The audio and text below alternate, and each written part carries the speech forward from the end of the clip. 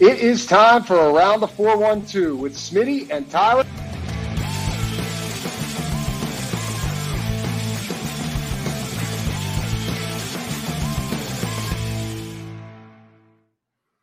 Like Josh just said, I am Tyler. That is Smitty. Welcome back to another episode of Around the 412. Thank you all for tuning in. Be sure to go follow us on all of our social medias. It is at Around the 412 as well. And you know what? Shout out to Smitty's new podcast with Alan Saunders of Pittsburgh Steelers Now.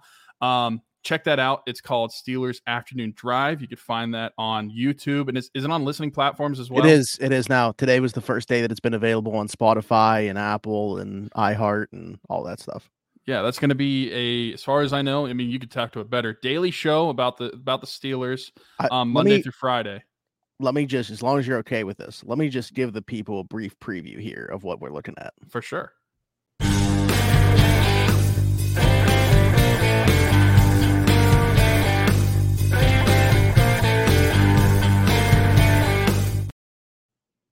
So that's our logo. Shout out to Dylan Winters for the logo. And then Joe Staggerwald, who does a ton of stuff with the site in general, kind of like the do-it-all guy. That's actually his band playing that song.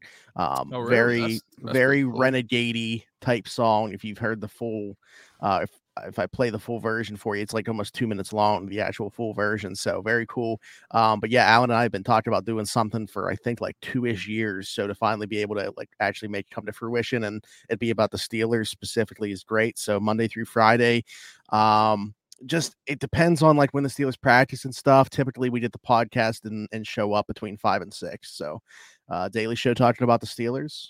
Like and subscribe over there at Steelers Now and Pittsburgh Steelers Now, and check out the site where him and Nick and all the other people have great coverage of the team. But yeah, and like I said before that, go follow us at Around the 412 for all of our personal stuff. That's on YouTube as well. Go subscribe there, leave a 5-star review, all that good stuff. And then go check out the links that we're going to continue to push. We've been doing it for a while, but especially now we have our Rocket Around the 412 campaign. Where for the past 5 years, we've been able to help dozens of families and dozens of kids in support of Christmas, because Smitty and I, we never really had to worry about where our Christmas was coming from. So we started this mission several years ago as a way to give back to children in our local 412/724 area code. And as well, that we partnered with them last year. We're going to continue to do so this year. The Salvation Army in Rochester, PA. We're going to continue to partner with them to adopt children from their age tree. That way we can provide children Christmas from there as well as the additional individual families that we get from either people we know in the community or like we've tried to mention as well. And people, I don't know if people forget or they just don't really think they should. You can nominate people if whether it is yourself or someone you know. If there's someone that you feel like there is someone of need this upcoming Christmas time. I know it seems like it's crazy. It's August. We're talking about Christmas, but it gets here quicker than you think. So if there's anybody that you can know of, feel free to shoot us a DM or a text or anything and nominate a family to be helped out this Christmas, and we'll try to help them the best that we can. There were a couple new donators. It's not just Mike on his own now. So shout out to Andrew, Pens871 on Twitter. That's how I know him as, but right. he was a big contributor last year. I think last year was like the first year that he really kind of found us. As you can tell, Penguins fan, so that's probably more so what he's here for than anything. But he's a fan of all Pittsburgh teams, I believe. And then Carol, one of my favorite people from Twitter, who I've had the pleasure of meeting at several Steelers games, donated as well. So starting to grow a little bit. I think people are catching on to the fact that the mission is going. That's, I guess, I don't want to say there's any downside to starting it early, because it just means people can get their eyes and ears on it as early as possible. But I don't think it's like on a lot of people's minds yet. So, which is fine. We know that the donations are going to come and you guys are going to support us like you have in the past. So no problem there. But yeah, check it out. As Tyler mentioned with the East Rochester Salvation Army, I keep forgetting to mention this. Don't know that how many people that watch or listen to the show are really like in our area anyway, but they're going to be having a back to school event on August 19th. It's during the day. I know like people's first thought might be, I don't even know if people like think of this right away. The Steelers do have a preseason game that day. But that's at night. So if you are in the area and would want to come out, help out. I know that they're looking for some people to stuff the backpacks and stuff like that. I will be there during the day. So have that going on August 19th. I'll try to get just so you guys have an idea of the type of stuff that they do. I'll try to get some pictures if that's cool with them and let you guys know. I think Derek Moy's going to be there. Rochester dude, former Pittsburgh Steeler. People might recognize that name. But yeah, so should be a cool event kind of leading into the holiday season. Dope. Yeah. That's awesome. All right, let's talk about the Steelers, I guess, first and foremost, when it comes to the actual sports stuff that we're going to talk about this show, 5.5 minutes in. Camp well underway at this point. We've actually got a couple padded practices to talk about now. And I was just talking with Alan about it. The veterans of the team really, and I get it because the rookie class is so exciting, and we'll get there and talk about them in a second. But Alan and I were talking today. It's kind of weird that no one's really talking about, Cam Hayward this year. No one's really talking about Patrick Peterson in camp, Isaac Seumalo. Those guys are just going about their business being, the really good players and veterans that they are. They're just not creating a ton of buzz. All the talk is about George Pickens and Joey Porter Jr., year 2 Kenny Pickett. Those are the headlines. I brought it up on here, so I was glad to be almost vindicated with Alan talking about it too. Patrick Peterson for the defense. And I think you talked about Patrick Peterson's side. I talked about the Allen Robinson side. It's almost like Steelers perfectly put this in place to have these young players and these vets kind of come in to be their mentors all at the same time. You have Allen Robinson for George Pickens. You have Patrick Peterson for Joey Porter Jr. I know that it's a guard and a tackle, but you have Isaac Seumalo for Broderick Jones. They went about this just checking boxes and getting a veteran player to kind of pair with their young player. Yeah. And that's a really smart move. And the one thing that is the caveat that we're not even mentioning when we talk about something like that is these aren't just veterans that you're bringing in to have a veteran presence and not really have a presence on the field too. These are guys that we're still expecting to have key roles in this season, and they're still being in that mentor role. I think that's a key part. Is not only are they going to be valuable in what they can bring in the veteran presence to the rookies and the second year guys, but you also have guys that we're talking about that are going to be continuing to play at a high level. That's what we expect from Patrick Peterson. I mean, Allen Robinson, I don't know that we're expecting him to be wide receiver 1 or 2, but we're expecting him to play a lot of snaps and be a key role in the offense still. And then Isaac Seumalo, he's going to be the starting left guard. So I think that you're the guys you're talking about, they're unique in the sense that they're not just on the team and they're one of the old guys and they're trying to mentor the young guys while they're sitting on the bench. They are also going to be playing, and I think that's a unique situation to what the Steelers have. And I think that's great. I can't really think of a lot of Steelers teams in recent memory where you've had a lot of veteran guys coaching up these young guys. It seems like the veteran guys or the guys that we're talking about are the only guys playing. We don't really have either a lot of young guys playing, or if we do have young guys playing, they don't really have a lot of mentorship above them, and they're just kind of thrown into it. So this is pretty unique situation that the Steelers find themselves in, just because in recent memory, I can't really recall any situations where you've had that. I think this is the best blend of a team that the Steelers have had in terms of the amount of youth with the amount of veterans that they have on the team. I mean, even you look at how young the offense is, and it's really Allen Robinson's the elder statesman. Everybody else is super young. And even those young players, though, they have a ton of experience. It's pretty crazy to think about. We're talking about Deontay Johnson going into year 4 or 5, 19, 20, 21, 20. Yeah, year 5. Year 5 for him. I mean, where'd the time go? Yeah, and he's not a super old dude, but he's the obviously other than Allen Robinson, he's one of the elder statesmen on the offense. In terms of playing and snaps that he's had on the field and experience, he is the veteran presence of that offense, especially in the wide receiver room. Right. So, I mean, and then I get on the defensive side, they obviously have a little bit more, Cam Hayward's on that side of the ball. TJ Watt's now been around for a long time, going into his 7th season. 2017 flown by. Yeah. So, a lot of youth, but also a lot of experience. So I think they really just have the perfect blend. And Alan was talking about this too. So there are definitely a lot of valid criticisms of Mike Tomlin. And, I think that we're well aware of them and we openly talk about them.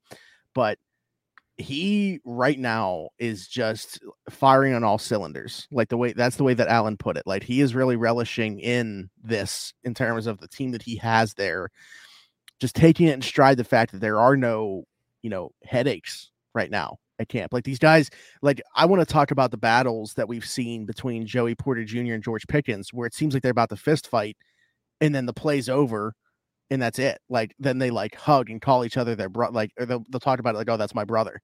Like he has created the perfect competitive culture there while, having those guys go out there and compete, play to the whistle, and that's it. Mm-hmm. Then they're teammates. I mean, I know that we're only a few days into padded practices here. A lot of things can change. Maybe those two will get into a fist fight at some point. I don't know. But just the way that things have started out here at training camp, I don't know what more you could ask for. I mean, you're looking for some hope going into the 2023 season. It's all there for you. Everything is there. Well, from a team mentality, I don't think you could ask for anything else than what you've gotten so far. And we talked about it, was it last week when we were opening up camp, how weird it is from our perspective that we have no drama and that it's pretty refreshing to have that. Imagine being Tomlin and how he feels about that. Like you don't have any headaches as of right now in your locker room. You don't have any drama. You don't have anybody holding out. I'm sure from a head coach perspective, that is, especially from Tomlin, like what he's had to deal with over a lot of his career, certain players, he's got to love it. It's like a breath of fresh air for him in this scenario going into this year. And yeah, I think the mentality of this team is really unique to this year for the Steelers, because I don't really remember a season. We're talking about preseason and training camp, but I don't really remember a season where there was this much competitiveness, but so much what feels like respect and love amongst the teammates as well. Like it feels like from top to bottom, this team just feels like one we haven't really seen before. And maybe that has to do with like, there is the no drama. There's no individual players like the causing any of that. But I do think that a lot of it is the players that we've brought in, like the guys we've mentioned. I'm sure that Allen Robinson, I saw on Twitter today that George Pickens was pretty mad about an offensive pass interference call or something like that during team practice. And yeah. Allen Robinson was the first one to like come over and like talk to him and console him about that and try to get his head out of it. And then like what we've been mentioning with Patrick Peterson coaching up Joey Porter Jr. and that, like those are hand in hand for the culture of the team.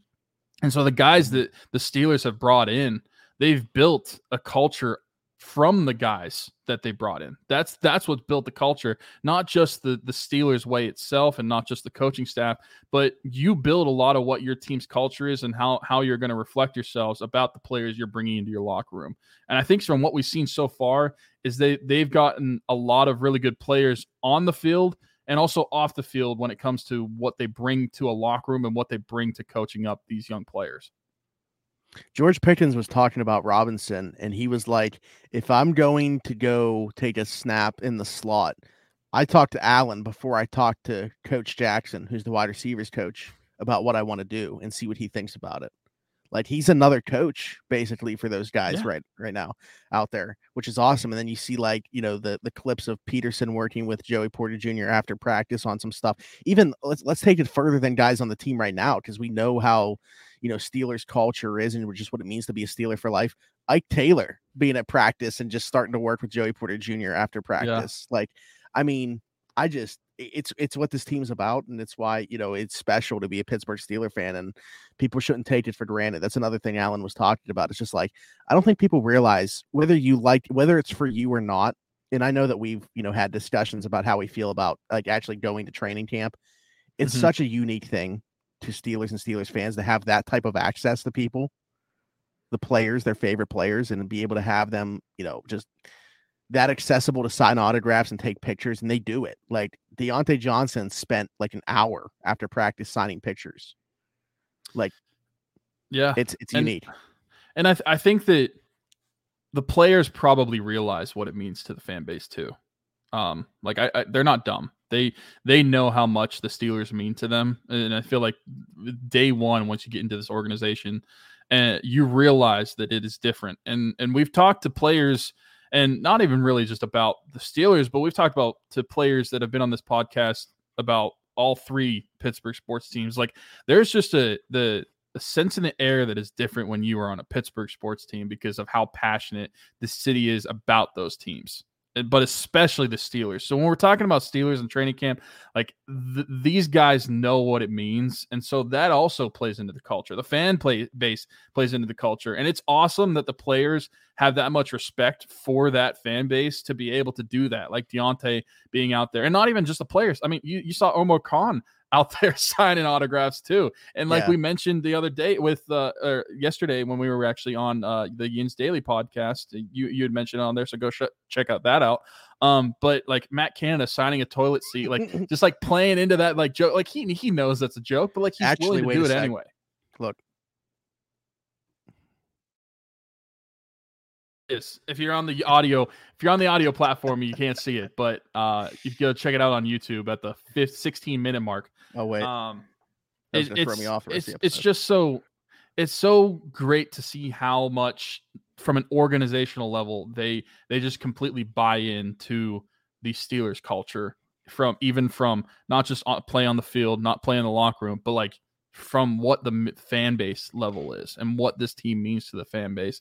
And you see this at training camp. That's a perfect example. And like you said, you and I have our opinions on like training camp itself and going to it, but you can't take away what it means to a lot of people. It might not mean the same thing to us, but you can definitely see it means a lot for people to go out there and see their favorite players and see them that up close and see the development of those guys. I mean, it's just something that not a lot of other fan bases get to experience. I feel like that, like, cause you're like right up on them at Latrobe. So like, I just feel like you are in a completely, what's the right word? I would say it's more of a romantic atmosphere. I don't know if that's the right way. It's like minor league baseball. That's how I always say about minor league baseball. I kind of like to talk about it like for Pittsburgh concerts. It's like being at Stage AE versus being at Heinz Field. It's a completely different feel. And it has a more, that's a word I could come to, like a more romantic feel to it. Intimate. A more intimate feel to it. Yeah. Mm-hmm. Yeah. Yeah, I mean, I agree. I think it would I would feel differently about it if I was somebody that, like if you're somebody that can't go to Steelers games, whether that's like a convenience here we go. thing. We get the whole season holder. Season holder over here. Wasn't even gonna bring it up. But I'm just saying, if you're like, but now that you have that aren't able to go to games for whatever reason it might be, whether it be like location, time of year, money, whatever it might be. If they're able to get to training camp, that kind of fills that void. And I also think like for kids, it would be super awesome. So maybe if I would have went when I was younger and like experienced it then, it kind of would have been ingrained in me. Yeah. But like, that's who it's really for. I mean, you're creating fans. We said that when we went, like it would be different if we grew up going to this, because it is special for kids to be able to experience that. Yeah. Because they look at, these athletes completely differently at that stage in their life. Like they're like heroes to them. So, not all good, by the way, in Steelers land. Unfortunately, Cory Trice Jr., 7th round rookie, out for the season before his season even starts. We should have known after talking about him so much and praising him so much on last week's episode. I mean, he was the clip. He was the teaser. Yeah, he was the teaser for the show. He was the teaser of you talking about him. He was on the thumbnail. We should have known. I mean, we have this curse for a long time that if we were going to spend this much time talking about a player, hyping him up, that this is going to happen. Yeah, that's a shame. This is a guy that if you listen to last week's episode, we talked about him possibly playing into the defensive role and having a major impact right away, getting able to play significant snaps, not just on special teams, but on defense. I mean, because we were talking about when you look at you got your top three corners in Patrick Peterson, Joey Porter Jr., and Levi Wallace. But after that, I would say Cory Trice probably could have separated himself as the next man up on the outside. So it's a shame that you're not going to be able to get to see that, especially for a guy. And like I said, I think you said this whenever you were talking on the episode or the show we were on yesterday. Like once a guy is on the field, you kind of like throw out where he was drafted and all that sort of stuff. But like with Cory Trice, it's hard for me to do that just because I know where he should have been drafted. And for the fact that you're able to get a player like that late and then for this to happen, I mean, it doesn't like kill this this draft class whatsoever because of how good it is, but it does leave a little bruise on it now, and it's a little like heartbreak. It's almost like last year with Calvin Austin. I mean, because Cory Trice might have been a 7th round pick, but they could have taken him in the 4th, no question, which is where Calvin Austin got picked. And like we were expecting Calvin Austin to be a contributor in some capacity. I was expecting Cory Trice to be a contributor in some capacity. He was still, as of right now, behind even James Pierre in terms of where he was at. But like, you know, he could have leapfrogged for sure. The opportunity was going to be there. He had a strong start to camp. So it's just super unfortunate. And now, I mean, he's already like, I don't know that they officially said it was a torn ACL because I think Mike Tomlin just said it was a significant knee injury. And it was non-contact, so you can probably guess what that is. He's torn his ACL before, and he also broke his ankle going back to high school. So there's some injury history there. You just kind of start to worry, like, okay, now he's going to be going into next year, a 7th round pick, 2nd-year player that didn't play at all his rookie year, who has some injury trouble. It's just a shame. I mean, I don't know what the future holds for him. I'm hoping the best for him. I do think he's in an organization that, you know, kind of tying back to all the good things we just said about them, are going to support him throughout this whole thing and give him an opportunity to rehabilitate and still, you know, be a contributor next season. But man, to lose your entire rookie year, I mean, that's the worst case scenario, and it was confirmed. I was hoping it was more of just like a scare that looked a lot worse than what it actually was. We've seen guys get carted off like Ramon Foster in past years and then end up, you know, being fine. It was just a scare. So really unfortunate stuff for him. And also our boy, Alfonso Graham, suffered an injury and then was subsequently waived to open up the roster spot.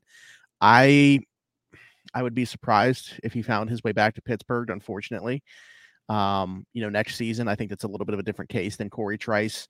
I don't know what the process is there. I don't know that other teams, you know, are really going to be interested in him. It's just when you're talking about a guy like that, where you're competing for a 3rd running back job, and now you're going to lose pretty much a year. I don't know if he was going to miss the entire season or what exactly was going on there, or if it was just like because he said in the tweet about missing the whole season, but I don't know if that was a thing where like he had already known that the Steelers were going to release, or what the deal was there. So I don't know that that's officially the case, or if he can latch on somewhere else.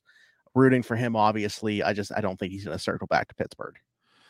Yeah, and it's just one of those scenarios where you're fighting for RB3, and you're clearly fighting for RB3. And I think we both thought that he had a shot to be able to make the team. Even if it could have been a long shot, he still had a shot. But it just sucks whenever you are in his situation where, yeah, the position you're fighting for, it's definitely going to be filled now. But I just don't. If there's a way back to Pittsburgh, it is a complicated way. Like, I don't think there's an easy way that he could come back even next offseason and try to compete for it again. It's just unfortunate. Had he stayed healthy, he would have had a hard time competing with what Anthony McFarland's done so far. And that's the thing. There was no guarantee that he would have even made the team if he had stayed 100% healthy. So it's just a tough scenario that he's in. It's different than Cory Trice, especially like. And I said I don't want to bring in like where they were drafted and stuff, but like Alfonso Graham wasn't even drafted; he was undrafted. So there's not as much stock to put into him from the Steelers' perspective. And then even with Cory Trice though, it's tough because like when I talk about a player and what they could bring onto the field, you don't want to necessarily bring in the pedigree of like where they were drafted and stuff like that, but it's going to be tough. Like you look at, he's a 7th round guy, even though he should have been like a 4th round or higher guy.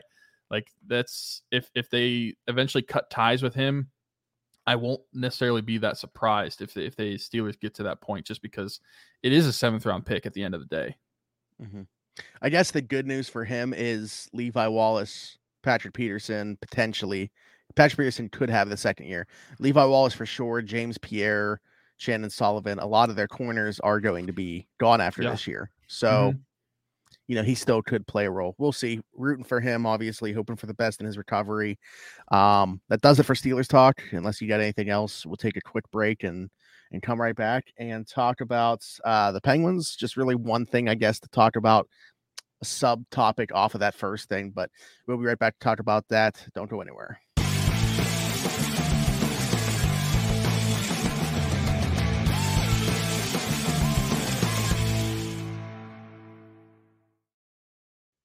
As we get into the dog days of the NHL offseason, we're coming down to the wire here with arbitration for Drew O'Connor, but the team and Drew O'Connor agreed to a 2-year deal, $925,000 per. Was very happy to see it under $1 million, and was very happy to see a second year attached to it as well, getting him for 2 years as opposed to just one, so we don't have to go through this like entire process again next year. With a guy who I think is a very serviceable NHL player. I think he can certainly fit into the bottom six. I guess the question is he anything more than that? I don't know that he's going to get a shot to figure that out this year, but certainly to me looks like an NHL player. Yeah, and we don't necessarily need him to be more than that. Right now, that's what we're looking for, to be completely honest. We're looking for serviceable bottom six guys that can play night in and night out at a higher level than what we saw last season. The number itself, the $925,000, I was honestly surprised that they agreed on that, just because I figured if it went to arbitration, Drew O'Connor would have been getting, like, I think I said like between $1 and $1.5 million, even though I don't think that he necessarily should have gotten that. That's just how I feel like the arbiter would have decided it. So I was pleasantly surprised to see that it was sub $1 million and to see that it was for 2 years. This is the guy that I want to be full-time in the bottom six now. Like, I don't really care who has to sit outside of it. I want Drew O'Connor to get a full crack at a bottom six. So whether that's on the third line or fourth line, probably start out on the fourth line, I would anticipate. And then we'll see where we go from there as the season goes along. But it's a guy that I am more excited about than most of the other players that we saw for the majority of last season. I am anticipating to see him in a more elevated role. And by elevated, I mean just be more full-time role at the NHL level, which we really haven't gotten. We got more of it last year, but not still on that full-time basis where, like, we knew entering the season that he was going to be on that fourth line. So I would anticipate that going into the season, he will be penciled in on that fourth line on one of the wings, probably the left wing of the fourth line. But you never know. I mean, things definitely could change, but I just feel like once this deal got done, now I feel like Drew O'Connor's not going to be traded. We had talked about that could he be packaged in a trade? I would say that is a no as of right now, and he's going to be definitely in a full-time role, at least to start the season. I mean, who knows? He might not play up to what we think his potential could be, but I'm anxious to find out of what Drew O'Connor could be in a full-time role.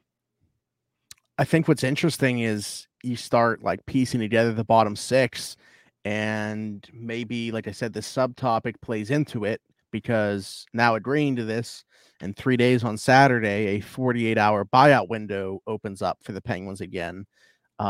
Is that a way to, I mean, we've talked about it before. Obviously, Kyle Dubas' last resort was going to be a buyout, but I feel like we're kind of at that point. Like, okay, I get that you held on to Granlund this long in hopes that like a trade would form where you could shed that salary. Clearly, that's not taking place. I think you got to utilize this buyout window.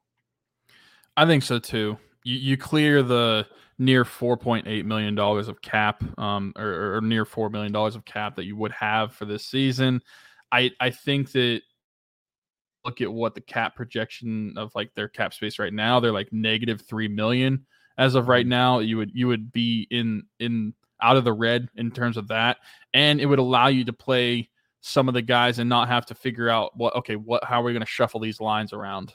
It gets rid of a body in that bottom six, because like we mentioned a few weeks ago, like they've brought in a lot of bottom six bodies. And it's curious, how are they going to play them all? There was the hope, and everybody hoped, and I still hoped, and I don't even want to bring up the name because we talked about him a ton the past several weeks, that somehow Mikael Granlund would be shipped off in an Erik Karlsson trade. Well, as of right now, that trade has not happened.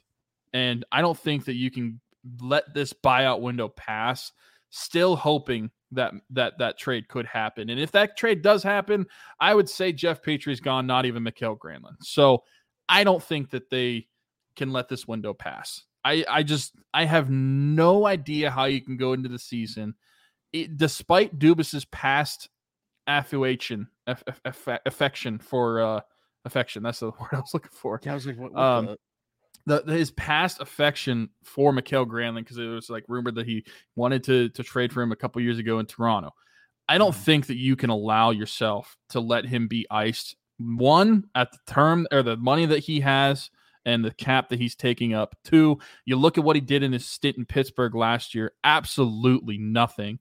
And then three, you brought in so many guys. It's like you're basically taking away one of the spots that from a new guy that you could be playing. So I just don't think there's any way possible that they could do this. I understand the buyout would suck, especially when you're owing him after this year. It'd be like $1.8 million for the next like 4 years in a row. But I genuinely think that you have a better option of buying him out and making your team better in that sense than and just deal with your cap restrictions with the seasons to come. I don't know if I'm the GM, I don't know how I justify keeping him past that buyout window.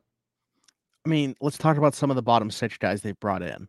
Like, for sure that we know we're going to play Eller and Achari for sure. Nieto, I would assume. Yeah. We've talked about DOC getting a 2-year deal. Nylander's still here. Jeff Carter's here. Right now, Granlund's here. Then they brought in some guys that are like, fringe, like that could play in the bottom 6. Vinny Hinostraza, Andreas Janssen, Radim Zahorna. Like they just signed a bunch of guys that could potentially play in the bottom 6. Like something's got to give here. And if you're talking about taking their best 6, I don't know if we're going to agree on this. Well, I say best 6, but like I really don't see a way that Carter's not involved in That's that. the thing. So, like, best 6 with the asterisk of Carter has to be played because he's not going anywhere. Yeah.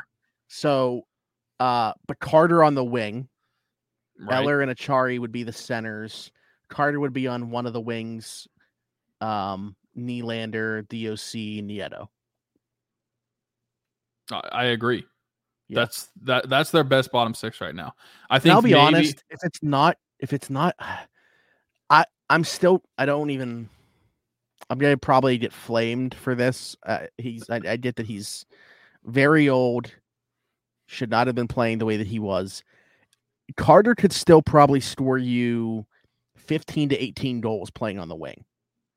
Like, yeah. I don't hate it as much. If you take away his defensive responsibility of being a center, it's more tolerable of him being out there if he's on the wing. Yeah. So what I was just saying is I probably, as crazy as it sounds, do include him right now in their best 6. Yeah, because, I would agree. Janssen or Hinostraza, those would be the only 2 that maybe push for that, depending on how they look.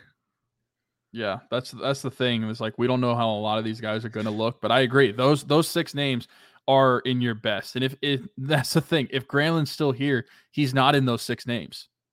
I would put like Andreas Janssen above him. In who are your best bottom 6 forwards. So yeah, we talked about this. It was a topic, but we're talking about it more than DOC. Like there's just no way that you can keep this dude on your roster. He does nothing. I don't know another way to say it. He literally does nothing out there. He doesn't really generate anything. He's bad defensively. He's just kind of skating when he's out there. He doesn't generate any offense. So, yeah, they need to buy him out. That's the sum up of this conversation is just they just need to buy him out so they can play their best bottom 6 that they can put together. Yeah, I'm very curious as to if that's the route that they go at this point. Again, Kyle Dubas. Dubas was very vocal against it. Yeah, but I think that when push comes to shove, even though you don't love it, you got to do what's best for your team. I'm proud of her. You quickly mentioned the name Erik Karlsson, but we really didn't talk about that. Yeah, we didn't. We were maturing on this podcast before your very eyes. We can talk about the Penguins without talking about Erik Karlsson. But I want it to be over, man. Like, boy almighty, wait till he is. And if Penguin. Then we're going to talk about it a ton. it's like if he's not gonna go somewhere, whatever. If he's gonna go somewhere else, whatever. If he's not going to be a Penguin, I think they have to do something else before the season starts. So that's why I want it to be over with. Yeah. No, I agree. But and that's the tough part is like we talked about plan Bs. There's not really any good ones. There's just more swallowable ones than others. Yeah. Unless you're talking like, but the Noah Hannafin thing really doesn't make sense to me. He plays on the other side, like he plays on the left side then, and also just 1 year left at 4.5 million before. Did I just say milli? Before you're gonna have to 4.5 a milli him, and that's gonna be a lot of money that I don't foresee them shelling out. Like it's a 1 year rental basically. I don't know that makes sense. I don't think so either. And then like the other name that was brought up, Matt Dumba. The way I described it was, I mean, that's basically how I described it was, I do not think that the defensive lack of play from Dumba is not offset like by his offense like it is with Carlson. That's how it's more tolerable with Carlson is you're okay if he doesn't really play that good of defense because one, you'd expect him to be played with Marcus Pettersson and he would make up for some of that slack. And two, I mean, he could score like 100 points in a season. So it's a little different than Dumba, you would be expecting to score maybe like 50 points in a season. And that would be a really good season from Dumba. I feel like it's not the same when you're comparing like and contrasting what you're giving and what you're taking. Yeah. Just figure it out. I want this saga to end. This segment's going to end. We're going to stop talking about the Pittsburgh Penguins and talk about the MLB trade deadline just passed. And the Pirates, as they do every year, traded away some players. So we'll talk about that when we come back. Don't go anywhere.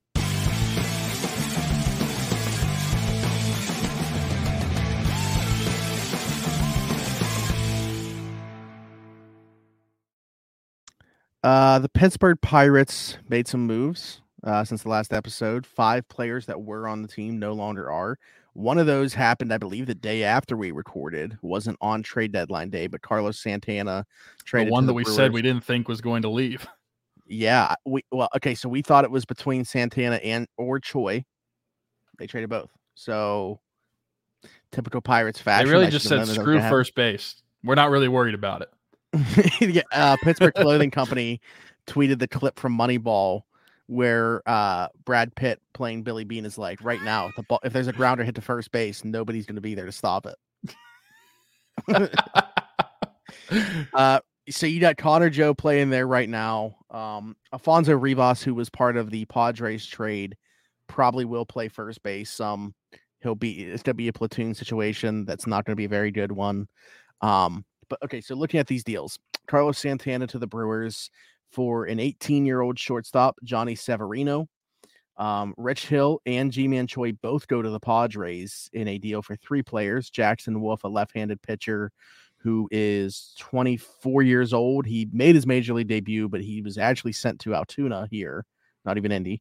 Alfonso Rivas, who's going to come up and play some games in the majors, it sounds like. He looks like he's a quad A player. He's like a 300 hitter in AAA, and then he gets to the majors and can't hit, which is great. And he'll fit right in. Yeah. Estuar Suero, who is the, I guess, prize of the deal, if you will. Actually, Fangraphs really likes this deal for the Pirates because they have Suero and Wolf as the number 10 and 11 prospects in the Padres system. So to get those 2 guys for, a couple months of Rich Hill and G-Man Choi, they thought the Pirates did pretty well. But Suero is not even 18 years old yet. They traded Rodolfo Castro, which was kind of the one we wouldn't have really seen coming, for a left-handed pitcher, Bailey Falter, who has absolutely god-awful numbers this year. Oh, I looked at them. Did you They're see? terrible. Okay, I was going to bring let me see if I could find them real quick right here. Yeah, so we talk about pitching records all the time, like that's whatever, but he is 0-7, which is pretty crazy, with a 5.13 ERA in 8 games, 7 starts with Philly this season, 8 walks to 28 strikeouts in 40 innings. Well, and that means that like in his 7 starts, he lost all of them. He didn't even get a no decision. Like he lost all of his games that he pitched in. Yeah. So, I mean, in a way, maybe he'll fit right in too. But I just think that we traded for a lot of players that we're going to fit the Pittsburgh Pirate mold. That's what we were really getting down to. I'll be honest. The Castro one's the one that made the least sense to me for Bailey Falter. Because Castro's still young. I know he's been very disappointing this season and very frustrating. But like at the very least, he looks like a guy that can, platoon and play against lefties. I'm not sure what you're getting from Bailey Falter. So I thought that one made the least amount of sense. It was the most head scratching. It's not like something to be like up in arms about, I don't think, but it's a weird trade for the Pirates to make, I thought. Austin Hedges going for international pool money to the Rangers. The Rangers, like, that's a good, like, the Rangers are 16 games over 500, or actually they were entering today. I don't know if they won or lost, if they played, and they traded for Austin Hedges. That just goes to show you, like, that is what he brings to the table is certainly valuable, just not to the Pirates. Like, he's not a guy that should play every single day. He's not a guy that you like. It just doesn't matter to the Rangers that he provides no offense. They're getting him for what he brings in terms of pitch framing. That's a good point. That on a certain team, he is valuable. And when you have a team that can make up for the lack of offense you're getting, it's more palpable to be able to take a guy like that on. And I mean, it would say it's kind of like whenever we would. And granted, I think he provided more offense, but he still wasn't that great. But like whenever Garrett Cole would pitch and we'd start Chris Stewart, like we knew that we were going to get the lack of offensive production that we weren't going to get whenever like Cervelli was starting. But from what you got out of Cole, because Cole was different whenever Chris Stewart was catcher, and then two, like what you got defensively from him, it was okay. So, and that was when the Pirates were good. So I think it was. When you're in a better lineup, it's easier to bury that guy in the lineup, and it's not as hard to hide it. You made a Chris Stewart reference the same day the Pirates broadcast did. He legit just got brought up today because somebody had like a hit that like just a ball, like a baseball that had eyes and snuck into the outfield. And Bob Walsh said it reminded him of, he was like, who's the guy that would always for us get a base hit and then point to his helmet? And Dre Brown, it was Chris Stewart. So in the same day that they made a Chris Stewart reference, we did on here too. I just thought it was funny. But yeah, I mean, there's certainly teams that he provides value for. Texas is one of them. I mean, good for these guys. You look around, Santana to the Brewers, Hill and Choi to the Padres, Hedges to the Rangers, and Castro to the Phillies. Like they all went, of course, like teams are buyers at the deadline, but they all went to have a shot. Like these are good teams they went to. So good for them. I hope it works out. Yeah, me too. Also, I'm just curious. So this one kid, the Estuar Suero kid, is he not in the, at least according to MLB Pipeline, is he not in the Pirates prospects because he's 17 years old? I don't know. I don't know if that's I don't know if that's a thing because if he's the winner, like Jackson Wolf was put as the 17th ranked prospect for the Pirates system. So I was like, I wasn't sure if maybe it's just like an age thing, like he's not in. I wouldn't think so. Yet. Maybe they just don't like him as much as Fangraphs or something. Because, like I said, Fangraphs that could be the case. Fangraphs had them as 10 and 11 in the Padres system. I'm not sure where they'll slot in for the Pirates on Fangraphs, but you know, Paul Skeens isn't in our prospect system yet either, according to MLB.com. So okay. Well, I don't know. Maybe it's just because he hasn't been assigned yet to a team. Paul Skeens probably isn't going to be on this list. He's just going to be immediately deemed not a prospect. Yeah. Henry Davis just recently graduated prospect status. We don't know what any of these players really are going to be for the most part. To get a couple of, I feel like, high-end lottery tickets and Johnny Severino and Suero, like, I thought the Pirates actually did okay on the surface with what they got. Yeah. It sucks that every single year we're talking about this, though. Like, when is it going to be time for them to be on the other end of this? Hopefully 2024. You know, it's one of those things where it's like you give credit where credit's due, where they did what it seems like a decent job in what you got, especially on like guys that were on a lot of 1-year contracts. Like you want to get value from those guys, and that's what they got. But at the same time, you're right. Like, we don't want to have to be in this cycle forever. We eventually want to be the buyers, or I'll even settle for just staying pat. Like, we feel good about where we're at when we're just not going to sell anything, but we're not going to buy either. I'd take that in next season. You know, what's got to change?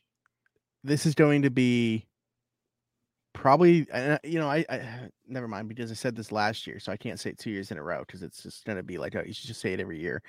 I was going to say, I feel like this is the most important offseason the Pirates have had, like, basically in our lifetimes because of the way that they're talking about how 2024 is going to be.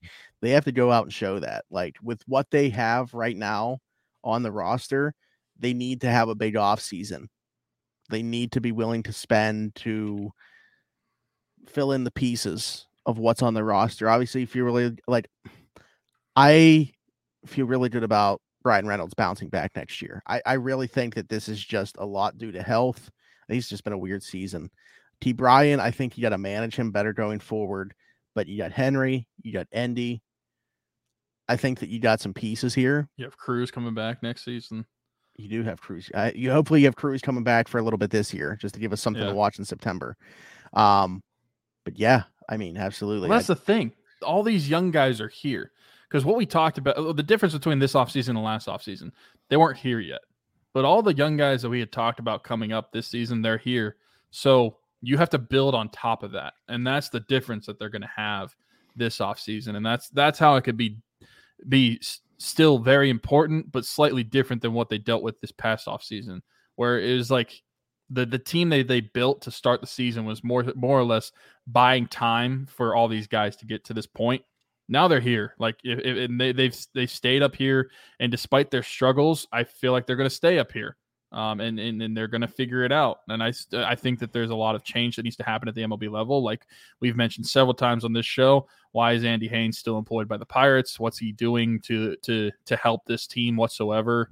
But yeah, there's going to be change. There's got to be change, I feel like. But at the end of the day, it's different because those guys are up here. They're going to stay here, like the Henry Davis, Endy Rodriguez, Nick Gonzalez, Leover Poguero, like all those guys. I feel like starting next season, they're just going to start at the MLB level. There's no let's go back down to AAA.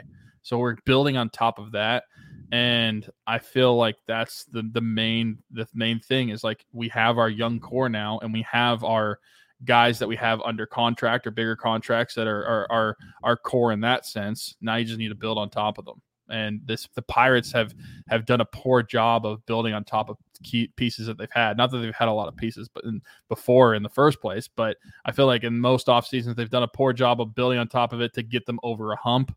That's going to be the difference that we have to see this upcoming off season is can they get over this hump with this young core?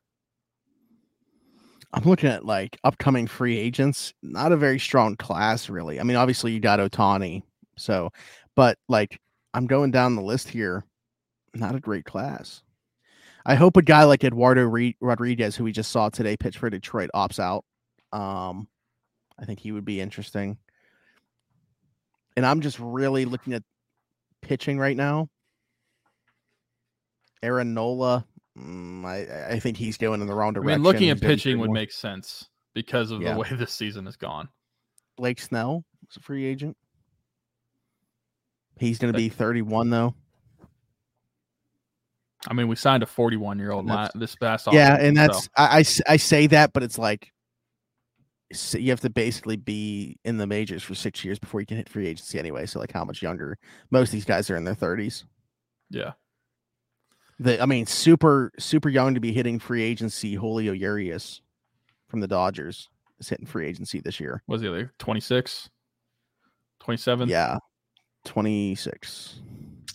Man, it must be nice to see prospects come up that young. Yeah. Who knows? I mean, we'll see Paul Skeens pretty soon. He's about to be 27, but still, yeah.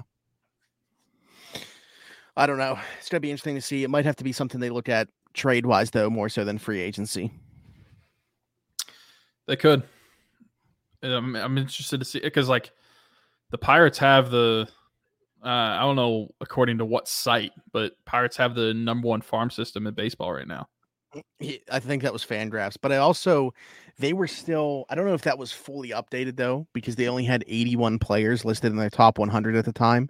I don't think they were done putting everybody's, but I didn't see anything since then to like show that they weren't. So yeah, they at one point at least were, and you got, a couple guys that should help that ranking, I would think. The Padres, especially at least with Fangraphs, the way they're talking about. And that was on Fangraphs, I believe, that you were talking about.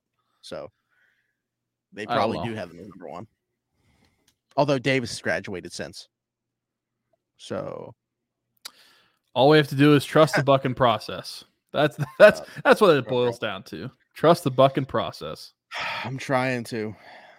We'll see what 2024 brings. I mean, obviously, it's not happening in 2023, so we'll see what happens. The 2024 offseason is going to be very telling into where they feel like this team's at.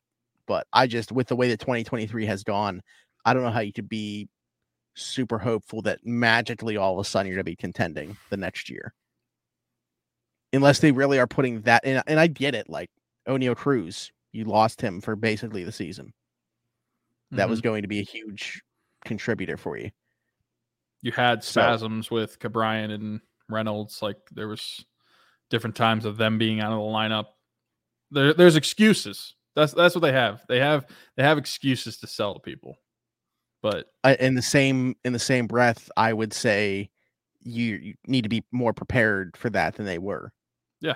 To be able to make up for those guys going down. Obviously, you're not going to replace a guy like O'Neal Cruz or Brian Reynolds or T. Brian Hayes, but you got to have something there in terms of. And that's why I said they're excuses. I wouldn't necessarily say they're reasons.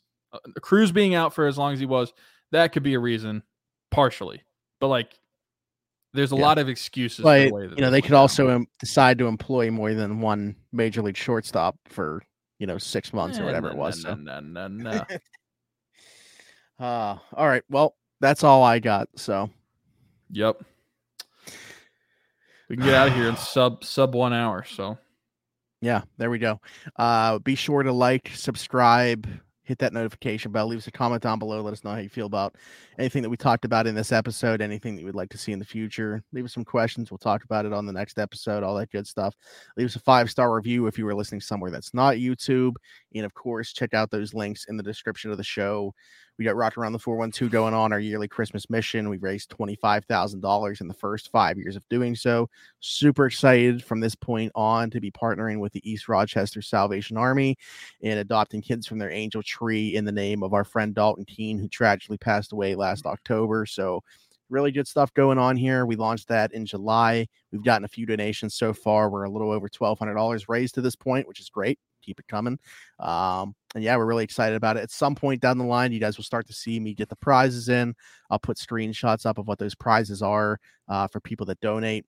Always enjoy doing that as well. It's just a way to give back to you guys for being so generous and giving Christmas to these kids. So stay on the lookout for that. Check out Everything Custom Designs by our friend Haley Wagner, actually cooking up a couple of t-shirt designs for me right now. She's making a Henry Davis shirt. If you guys see the shirts that I'm real into right now are like those modern vintage ones where it's like 4 or 5 different pictures of the player and it says their name. So she's making me a Henry Davis one and an Alex Highsmith one. So super excited to see how those turn out. So yeah, check that out. Other than that, for Tyler, I'm Smitty. This has been Around the 412. We'll see you guys next week. Bye-bye.